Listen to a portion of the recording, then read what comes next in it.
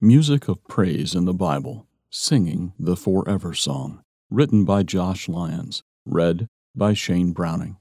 People who love the Bible know that many of its scriptures, from Genesis to Revelation, reference songs, singing, and music. Praising God in song is a beautiful and enjoyable way to express love, adoration, and gratitude, along with appropriate emotion to God the Father, and sometimes can even be a healthy way to express sorrow and sadness. The Bible clearly shows the importance of singing praise to God through many examples and stories. In fact, the book of Psalms, the longest book in the Bible, is composed of dozens of songs. The central theme of biblical song is the praise and adoration of God. We could call praise to God the forever song because it continues to be sung today and will be sung forever. The word sing first appears in the Bible right after God leads Moses and the Israelites through the Red Sea, dramatically saving them from the pursuing Egyptians. See Exodus chapter 15, verse 1.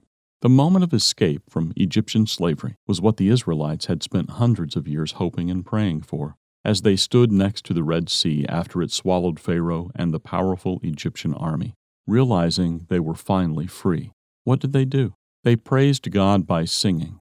They sang the Song of Moses, the first song recorded in the Bible, which was part of the Forever Song. Here are some of the inspiring and moving words from this song, recorded in Exodus chapter 15. I will sing to the Lord, for he has triumphed gloriously.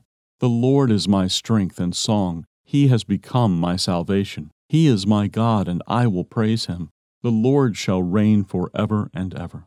What meaningful words!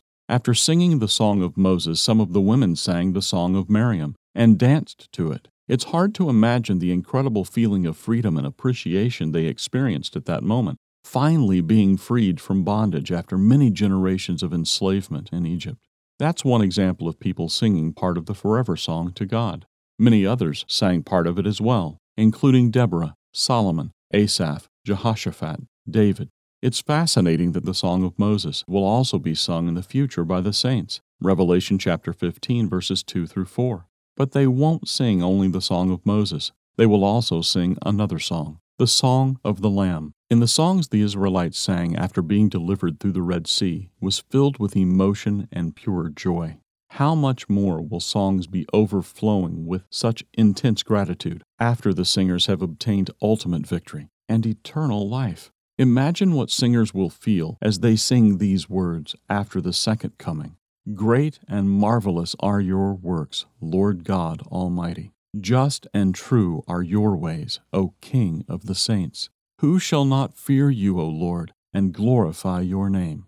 Revelation chapter 15, verses 3 and 4. With the help of God's strength and through his mercy, perhaps you can be one of those singers.